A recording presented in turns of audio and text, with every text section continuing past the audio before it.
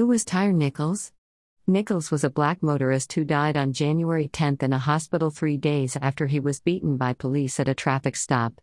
Nichols, 29, was a FedEx worker and father of a 4-year-old boy.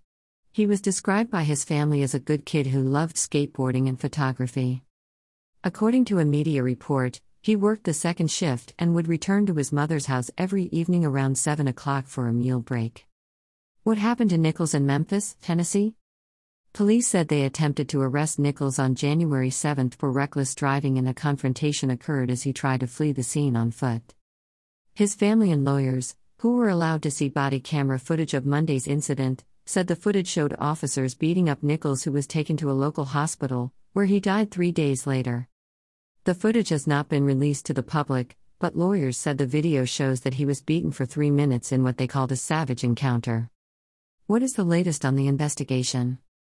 5 police officers from the Memphis Police Department have been charged with second-degree murder, aggravated assault, aggravated kidnapping, official misconduct, and official oppression. The 5 men, who are all black, were sacked last week after an administrative investigation into the incident. Second-degree murder is punishable by 15 to 60 years in prison under Tennessee law. Who are these 5 police officers? The former officers, Tadarius Bean, Demetrius Haley, Desmond Mills Jr., Emmett Martin III, and Justin Smith, are currently all in custody. One of them, Haley, was previously accused of using excessive force. He was named as a defendant in a 2016 federal civil rights lawsuit while employed by the Shelby County Division of Corrections. The plaintiff, Cordarius Sledge, said he was an inmate in 2015 when Haley and another corrections officer accused him of flushing contraband. The 2 officers hit me in the face with punches, according to the complaint. What happens next? Memphis Police Director Saralyn Davis promised absolute accountability for those responsible for Nichols's death, calling the incident heinous, reckless, and inhumane.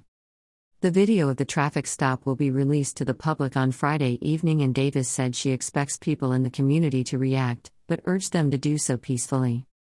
None of this is a calling card for inciting violence or destruction on our community or against our citizens, she said. This content was originally published here.